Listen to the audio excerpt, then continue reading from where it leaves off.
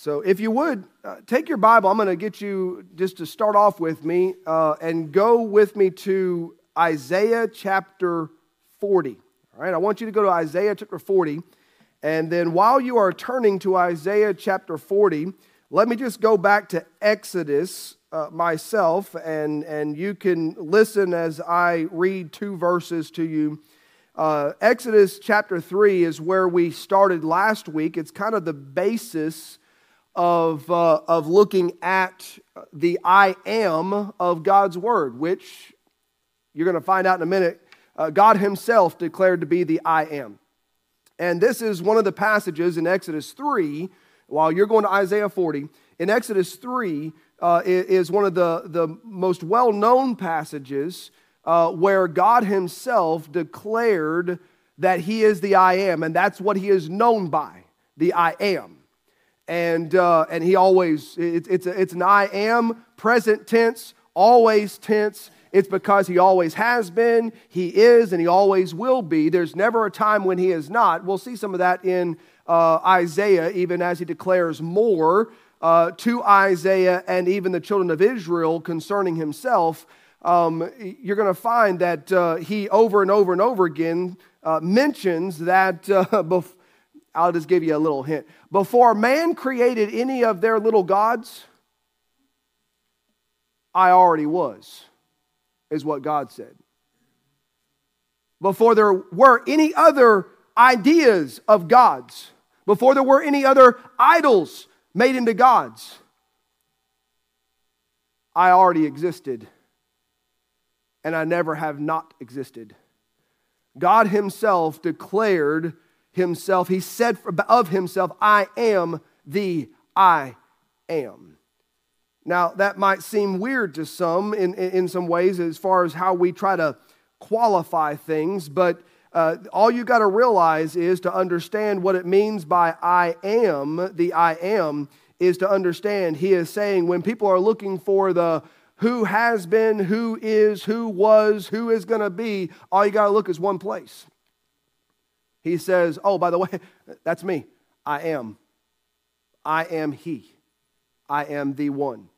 And He always has been. So, Exodus 3, just verse number 13 and 14 says this. It's where Moses was speaking to God, and God speaking back to Moses, God calling Moses to be the man He wanted to use to deliver the children of Israel out of Egypt. And Moses not understanding how in the world God was going to do it with him. How are they going to listen to me? They're not going to believe me. Who am I going to say that sent me?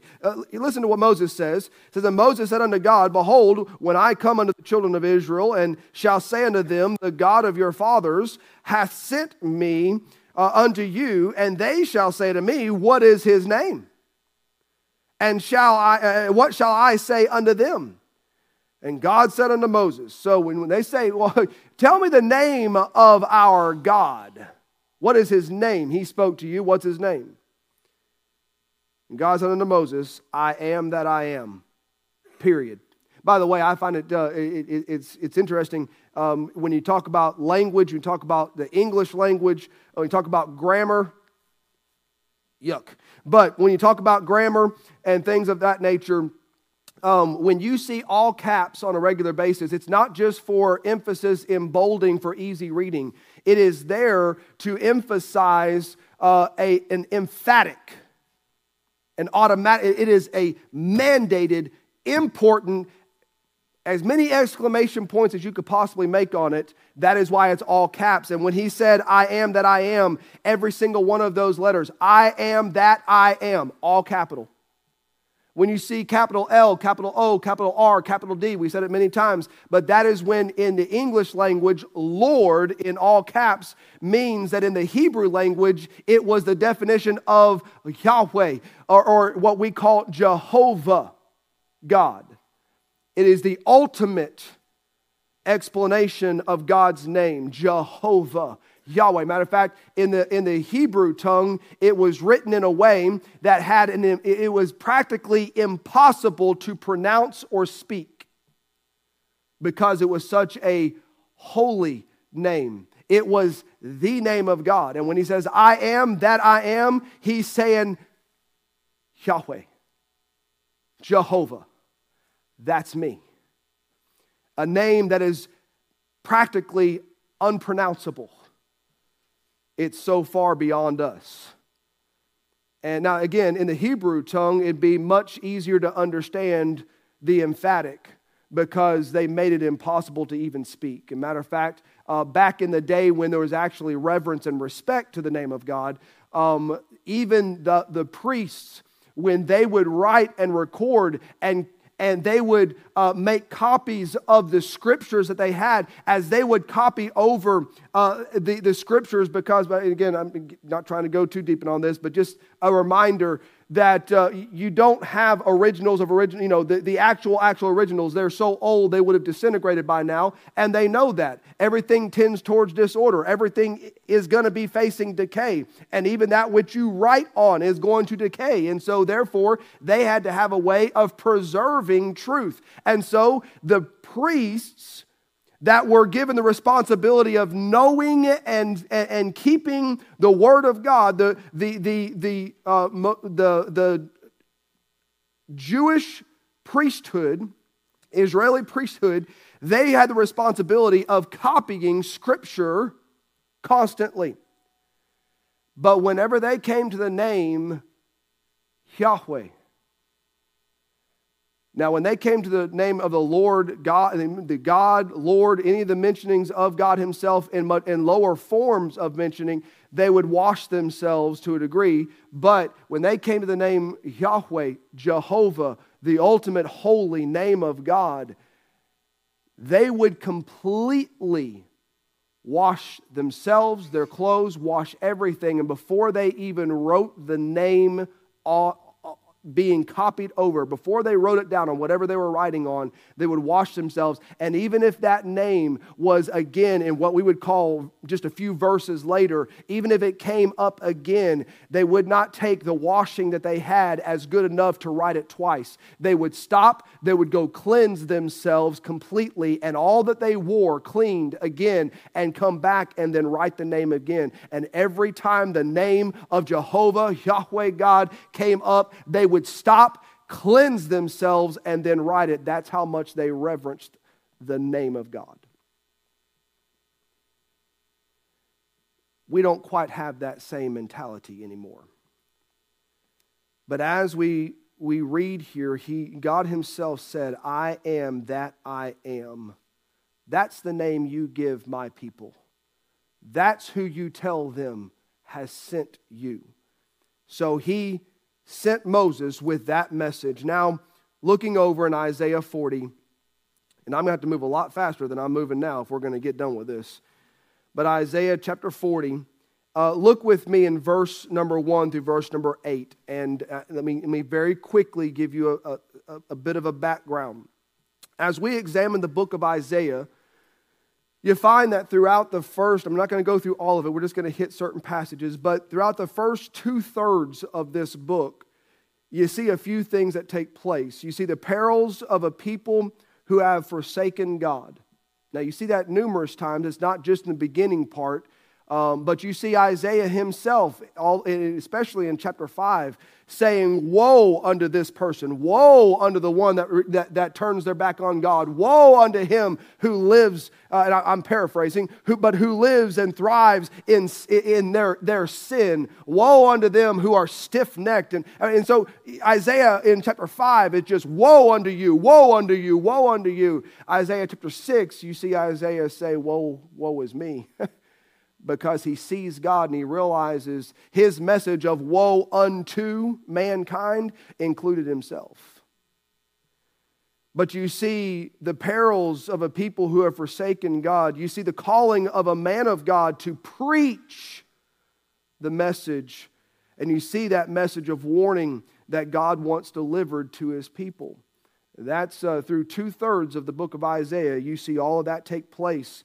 In chapter 39, just before the chapter we're in right now, but in chapter 39, you read of the prideful decision of King Hezekiah to show the servants of Babylon all his riches, which led to Isaiah's foretelling of the fall of Israel to Babylon.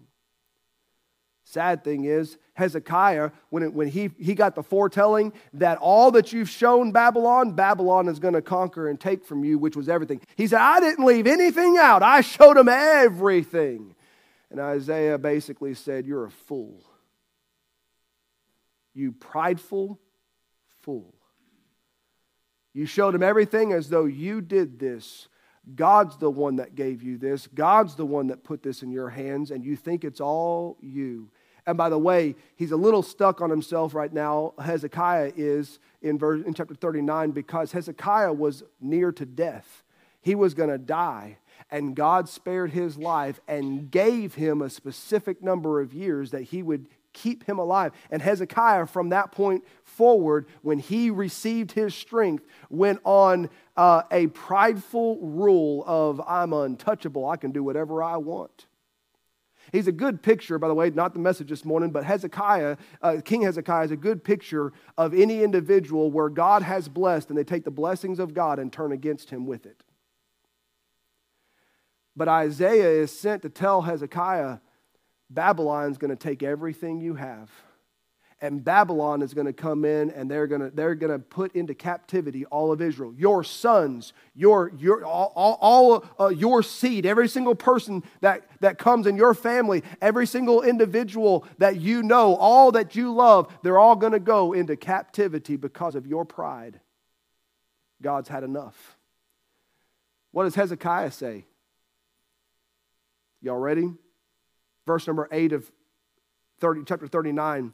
Then said Hezekiah to Isaiah, good is the word of the Lord which thou hast spoken. He's fine with it. Oh, yes, God's word. Oh, that's good. Good is the word. And here's what he says. He said, moreover, for there shall be peace and truth in my days. Isaiah told him, God sent me to tell you that when you're done and you're dead and you're out of here, all of Israel's going into captivity. And Hezekiah said, oh, well, that's good news because at least I know that as long as I'm alive, everything's going to be hunky-dory and fine. Who cares what happens to my children afterwards? How'd you like to have that, Dad? But see, now that's what's happening in Isaiah all the way up to chapter 40. But in chapter 40, God declares that it is a time to comfort his people. In this time of more comforting words, God reveals to them who he is as the I am. Now, they're going to go through the captivity. They're going to have some pretty awful time frames. It's going to get rough, but he wants Isaiah to comfort his people that I haven't forgotten you. I won't forget you.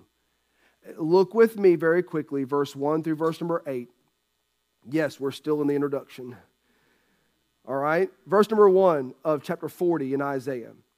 Comfort ye, my people, saith your God. Speak ye comfortably to Jerusalem, and cry unto her that her warfare is accomplished, that her iniquity is pardoned, for she hath received of the Lord's hand double for all her sins. And what he's saying is, you have received consequence. And God has poured out a double portion of consequence for your sin. Now, he's speaking of the time frame later, but he's looking and saying this is going to be the comforting time. Verse number 3, the voice of him. Oh, by the way, this is good. I can't even go into all of it, but this is good. There is a mention of voice of one crying in the wilderness. Go into the New Testament. The voice of the one crying in the wilderness is John the Baptist preparing the way for the Messiah. But listen to it in Isaiah, okay? The voice of him that crieth in the wilderness, prepare ye the way of the Lord, all capital, Jehovah. Make straight in the desert a highway for our God. Woo! That's good. I mean, think about it. John, where did John spend his time? In the desert. He's the voice crying in the wilderness, prepare ye the way of the Lord. And the Lord is all caps. So what's it saying? Jehovah God came to be robed in flesh. Prepare ye the way of the Lord. There's coming a time. Comfort my people. There's coming a time. I'm sending hope. I'm sending help. I'm sending the Savior. And you got to prepare the way. Make straight that way. Hey, there is only one way. I can't, that's next week, okay? Can't get into that. But there's one way. He said, hey, prepare you the way. Here's the hope. Here's the comfort. And get ready. The voice of that one cry in the wilderness, prepare you the way of the Lord. Make straight in the desert a highway for our God. Verse number 4. Every valley shall be exalted, and every mountain and hill shall be made low, and the crooked shall be made straight, and the rough places plain, and the glory of the Lord shall be revealed, and all flesh shall see it together, for the mouth of the Lord hath spoken it. The voice said, cry, and he said, what shall I cry? All flesh. Now, here's the desperation. Here's the downtrodden aspect of it all. All flesh is grass, and all the goodliness thereof is as the flower of the field. The grass withereth, the flower fadeth, because the Spirit of the Lord bloweth upon it. Surely the people, his grass. What he's saying is, Lord, have you not seen how bad things are? We're like the grass. We done, it's kind of like winter time. All the grass, there's very little green grass. Thank the Lord for that, because I'm tired of cutting it. But it looks dead.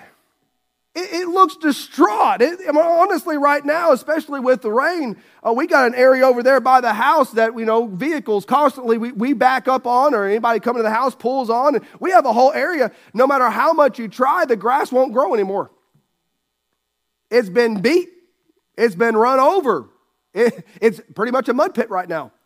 The one little area right off the side of the driveway. And it just because it's constantly getting worked over all the time. And that's what Isaiah is saying, Lord. It's like the flowers and the grass, and we're like that right now. We're dead. We're beat. We're tired. We're nothing as a whole. It's like we're fading away.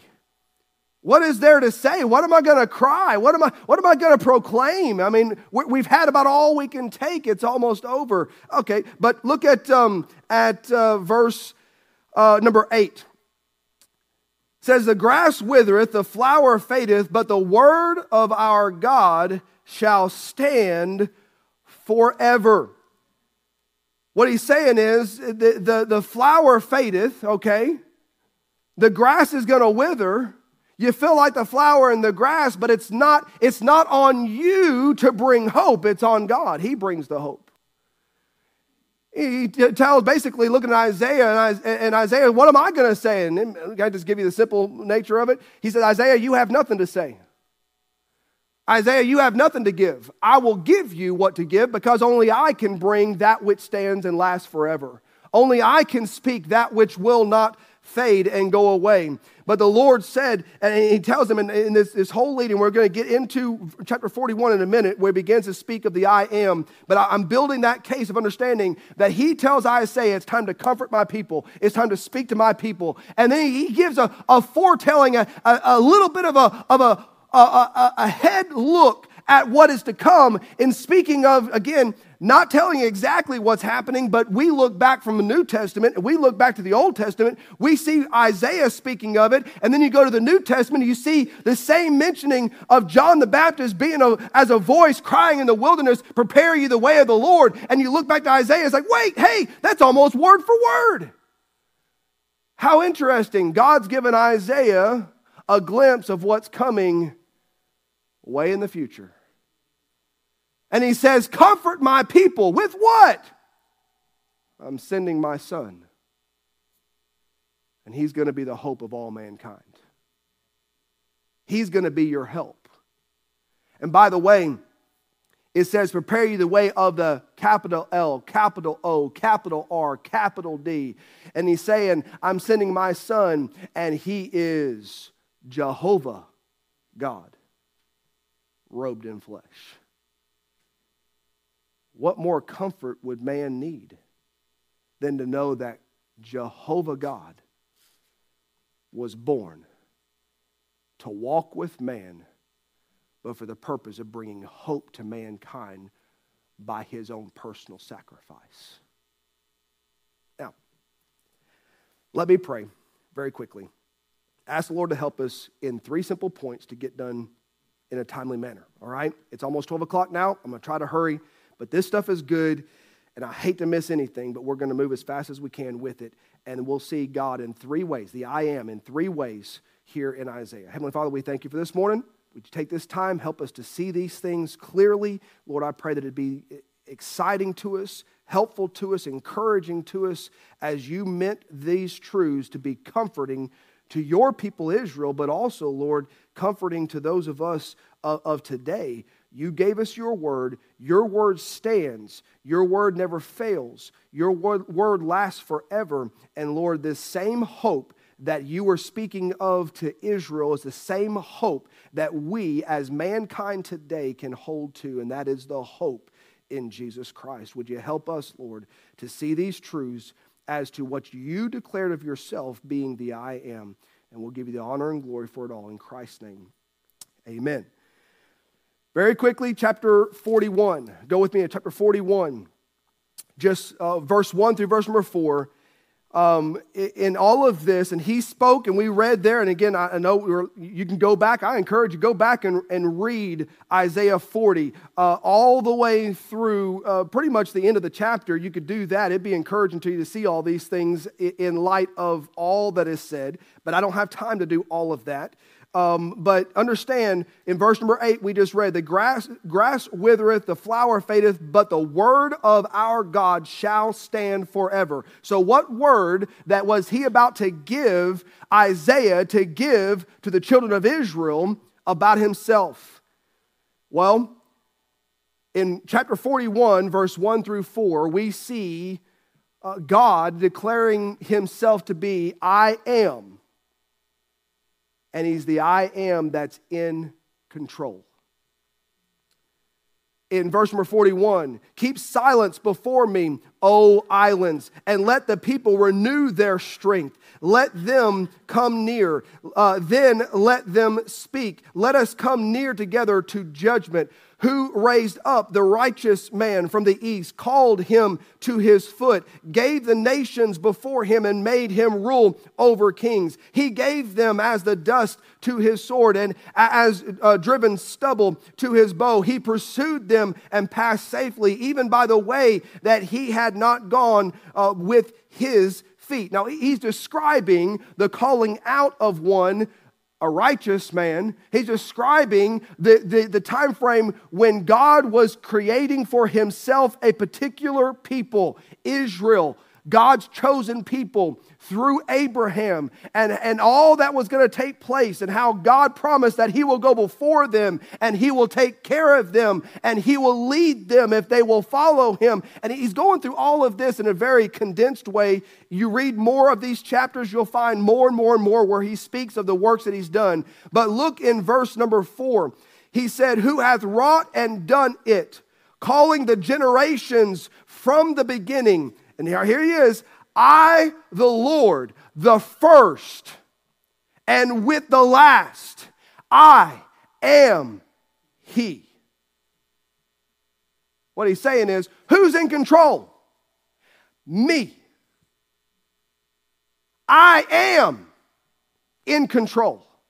I am the one who directs. I am, may I say, and we'll see it more in a minute, but I am the creator of all things. I am the caller of all that is good and right. I am the guide of all that will follow. I am he who is in control and is never out of control. You say, well, it sure doesn't look like God is actually in control. It looks like Satan's in control of this world today. Satan does nothing that God does not allow him to do. And I know some people say, well, prove that. Don't have time to go into all, but go back to the book of Job. It's the easiest one. And Satan said, yeah, I've seen him. Yeah, I want to deal with him. Yeah, I want to go ahead and hurt him, but I can't touch him because you got a hedge about him. And God said, okay. You can take anything that is his, anything he has, but you can't touch him personally. So Satan does. Takes all of his wealth and his children. Then he comes back and he's causing problems again. And God looks and says, hey, has thou considered my servant Job? He said, yeah, I know. I'm paraphrasing again, all right? And he said, yeah, but here's the thing. I took his stuff and I took his children, and I know he didn't curse you and all that kind of stuff. He didn't turn his back on you, but I know. But you let me touch his health. You let me touch him physically, and he'll turn on you. You watch. Why did Satan have to do that? Because he could not do a thing on his own without God's approval and allowance. People say, well, this is Satan's world. No, this is still God's world. It's just Satan's tainting of God's world. This is my Father's world. It is still his. Satan didn't create it. He polluted it, but he didn't create it. Satan's goal is to mess up everything God creates. Do you know there's not one thing that Satan created on his own? Everything he has ever done is a copycat. He has no genuine ideas or thought of his own. Everything Satan does is a mere twisted version of God's truth.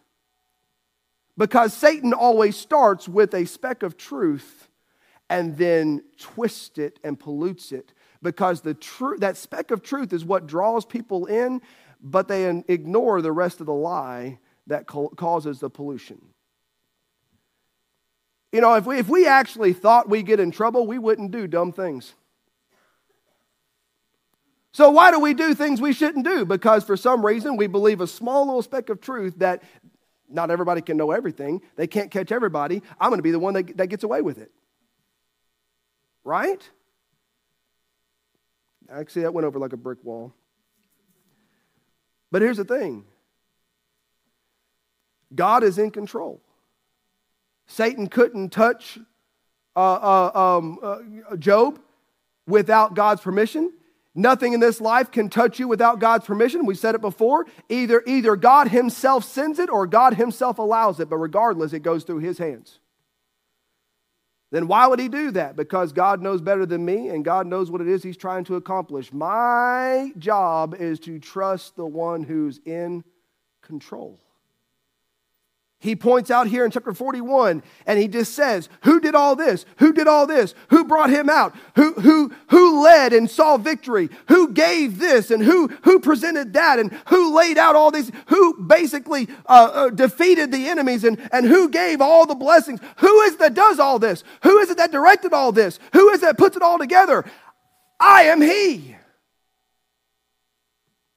God said, I am the one who is in control. So he's telling the children of Israel, all this horrible and all these things, these hard things that you're going through, you understand, I've never lost control and I've never lost sight of you. I've been in control of how much hits you. I've been in control of how heavy it hits you. I've been in control of how long it hits you. And I've been in control of when it stops. He said, take comfort in the fact I am he who directs and controls all things. Now, Satan's doing his best to mess it all up. But God has never lost control. Then you look in chapter 41, look at verse number 8 and verse number 10. There's several here. Verse number 8 through verse number 10. Here is some comfort. This is what we really like to hone our comfort in on right here. And he is the I am that is with thee. Look at verse 8 through verse 10 of chapter 41. But thou, Israel, art my servant, Jacob whom I have chosen, the seed of Abraham my friend. Thou whom I have taken from the ends of the earth and called thee from the chief men thereof, and said unto thee, thou art my servant, I have chosen thee and not cast thee away. Fear thou not, for I am with thee.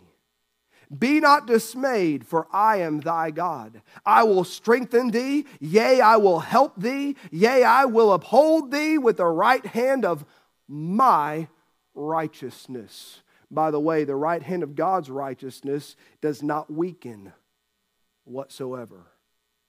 Therefore, when he says, I will uphold thee, and he describes in what manner he will uphold us, and he describes the right hand of his righteousness, he is telling us, I'm holding you up with the arm that cannot fail. I'm holding you up with the arm that will not falter. I'm holding you up with the arm that is stronger than you are, and the ability that is beyond your ability. It is my righteousness. It is my hand. It is in my strength, and I will not fail.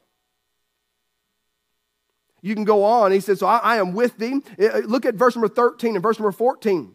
It says, for I, the Lord thy God, will hold thy right hand, saying unto thee, fear not, I will help thee. Fear not. And I love this right here. This is pretty much the best way to describe all of us. Fear not, thou worm, Jacob. What he's just saying, think about it. We are more like a worm. Helpless,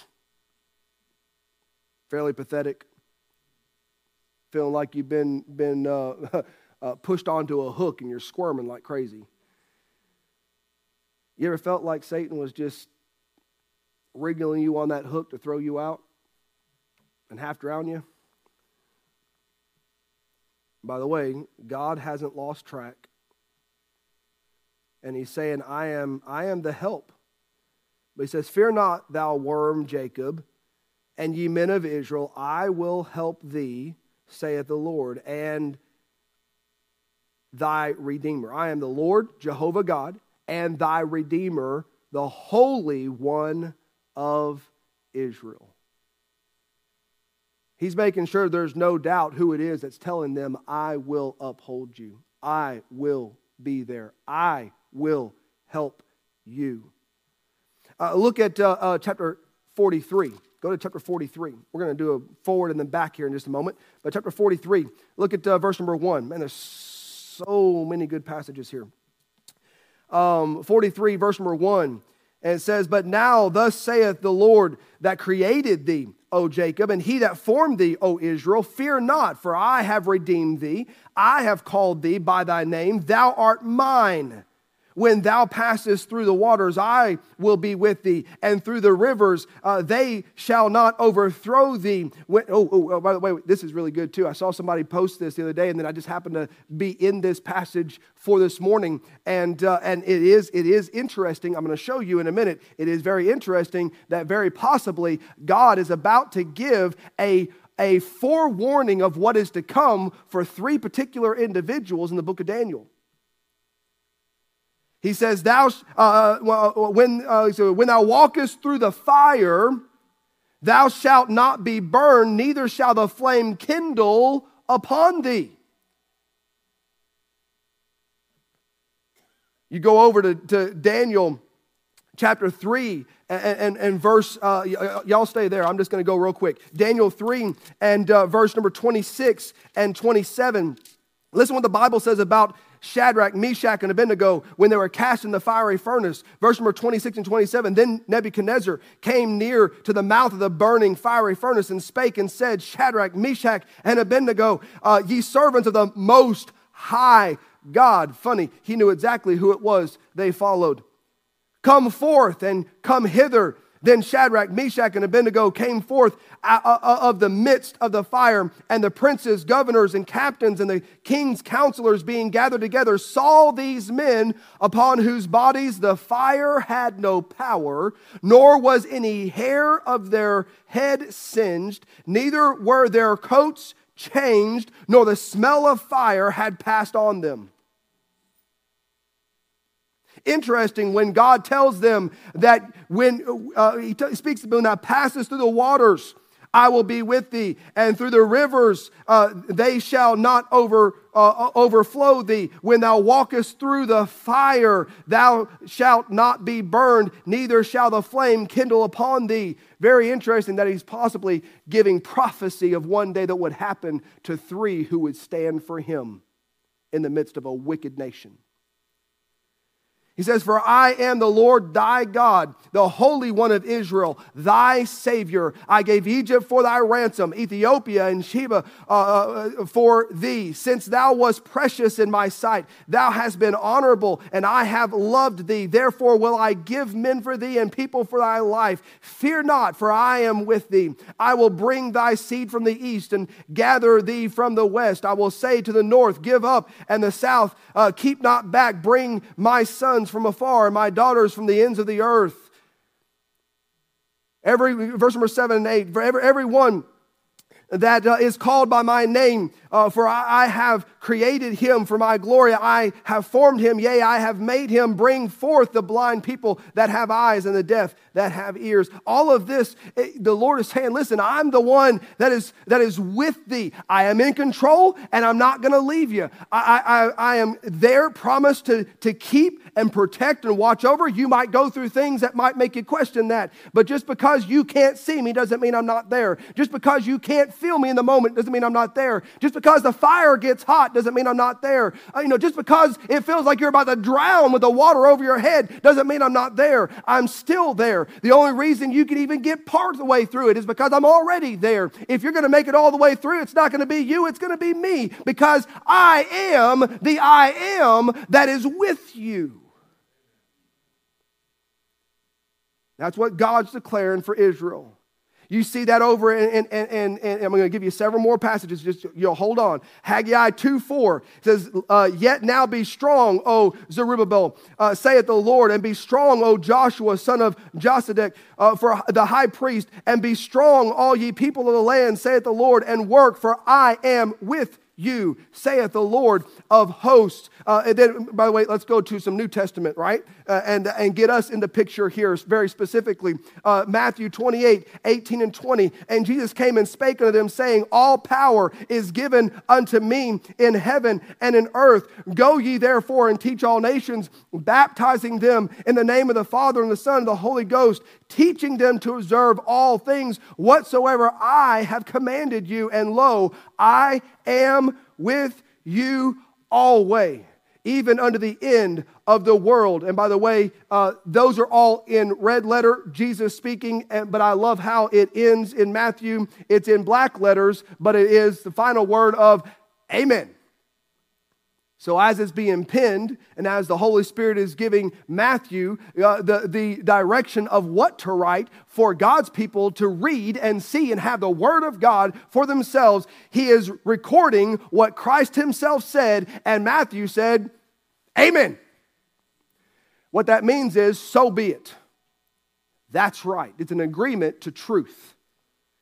Hebrews 13:5. "Let your conversation be without covetousness, and be content with such things as ye have." Oh, that one hurts us today. "For he hath said," who's the he? The I am. "For he hath said, I will never leave thee nor forsake thee." We have a promise from God. He is the I am that is with thee. Lastly, got to be done. There's more scripture in this last one than I even possibly have time. But go with me to look at chapter 42. If you're in Isaiah, chapter 42, look at verse number 5. And here is the culmination of it all. He tells them, I am the I am that is thy God. But he says it in a very specific way to let them know that he's a jealous God. By the way, Jehovah God has every right to be a jealous God. We're not talking about man's fleshly jealousy. We're talking about a God who is holy, who's in control, who's the creator of all things, who has the right to say, it is mine, not yours.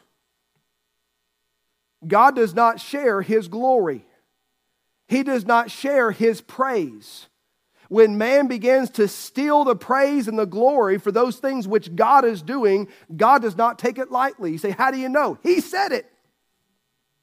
Watch. Isaiah 42, 5-9.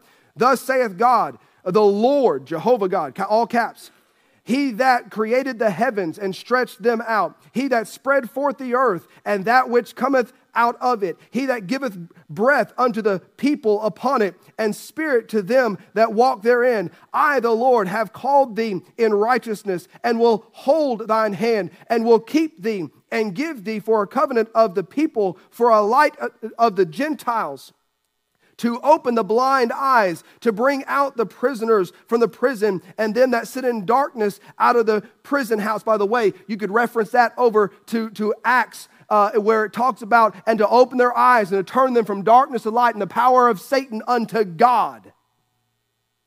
That's what he's talking about. He's telling Israel, I'm going to use you, and through my people Israel, I'm going to bring the light of the world. Who is that? Jesus Christ. And it's not going to just be the hope of Israel. He's going to be the hope of the Gentiles as well. Interesting, it's already declared in Isaiah. Go with me, Isaiah 43. Look at verse number 10 very quickly. Isaiah 43, verse 10. He says, ye are my witnesses, saith the Lord, and my servant whom I have chosen, that ye may know and believe me, and understand that I am He. Before me there was no God formed, neither shall there be after me. I, even I, am the Lord, Jehovah God, Lord. And beside me there is no, he doesn't say there is none other. There is no else. By the way, he says those type of terms in other places. But he says this, and beside me there is no Savior. Again, next week, I am the way, the truth, the life. Jesus Christ himself, Jehovah God in flesh, said, I am the way, the truth, the life. There is no other Savior. Verse number 12, I have declared and have saved, and I have showed when there was no strange God among you. Therefore, ye are my witnesses, saith the Lord, that I am God. Yea, before the day was, I am He. And there is none that can deliver out of my hand. I will work, and who shall let it? In other words, who's going to stop?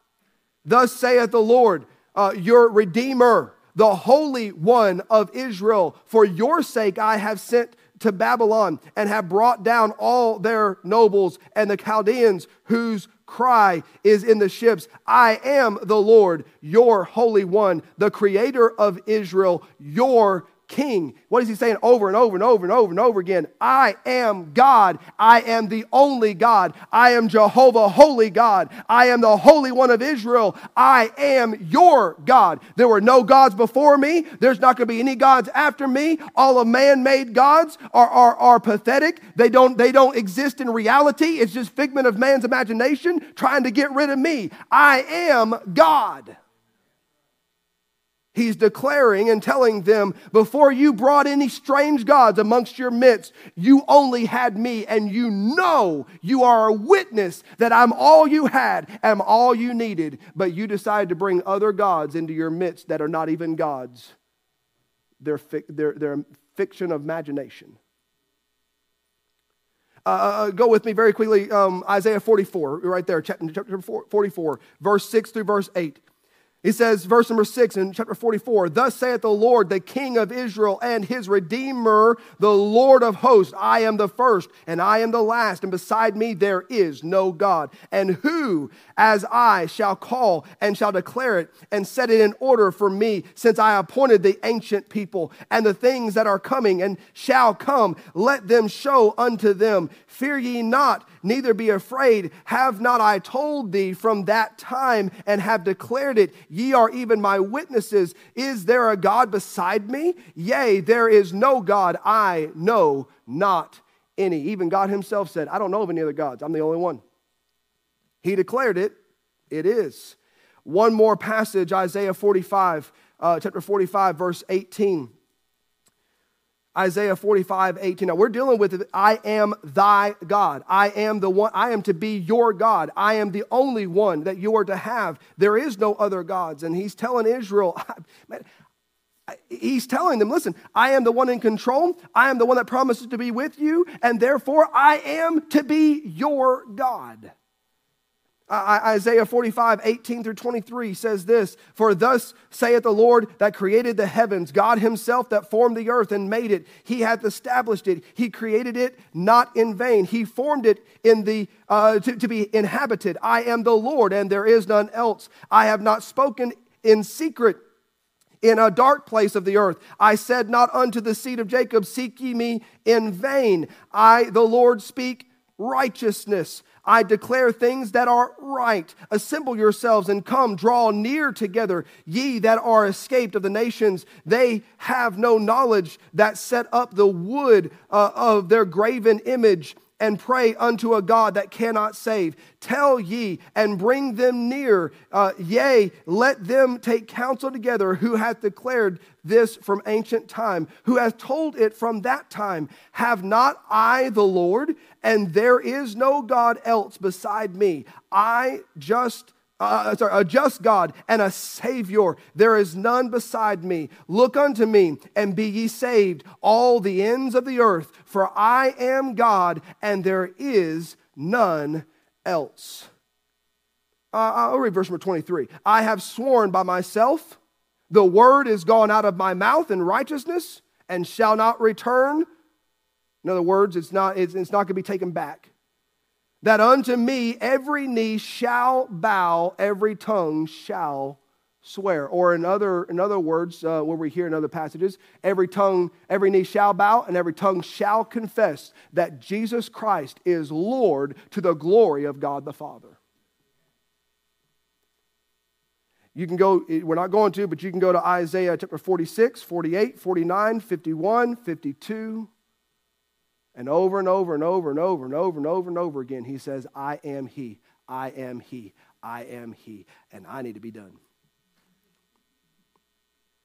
He is the King of kings. He is the Lord of lords. He is the one who is in control. He is the one who promises to be with us, and he is to be our God. My question simply this morning is Jehovah God, the God of this book, the only God that exists, not man-made, God himself declared? Is he Lord of your life? Is he king on the throne of your life? He told Israel, "I'm going to help you. I'm going to uphold you. I'm going to take care of you. I'm always going to be in control. But you've got to let me be your God. You have to make me. I am your God." He said, "I'm a jealous God. I am not going to share my praise. I am not going to share my glory. And I'm not going to let you do what you want and then just bless you in spite of it. I am a jealous God over that which is right and true and righteous. And I want to make within you, I want to place my righteousness, and I want to do a work in every single individual of mankind. I want to do a special work that where God is, there I can be also personally, and I can walk with him, and he can walk with me. I can talk with him, and he can talk with me. And though one day, though right now I do not see him face to face, there is coming a day when that which is faith will become sight. And that sight is me being able to see the one, the great I am, that is visible in Genesis, visible in Isaiah, and the next Sunday we'll see visible through Jesus Christ himself in the book of John. But he is the I am. Always was, always is, always will be. He'll never not be. He is the I am, and there is no other God. But is he your God? Personally. If you don't know God personally, well, I know of him doesn't work. The Bible says you must know him. How do I do that? I'd love to explain that to you in more detail. We're done for this morning with all this, but if you don't know Christ as your personal Savior, if you don't know where you're going to spend eternity based off of the Bible, then that's your first step. What does the Bible say? That's all that matters. God himself declared himself to be the I am. All you need. I am it. Will you follow me? That's what God asks. Heavenly Father, we thank you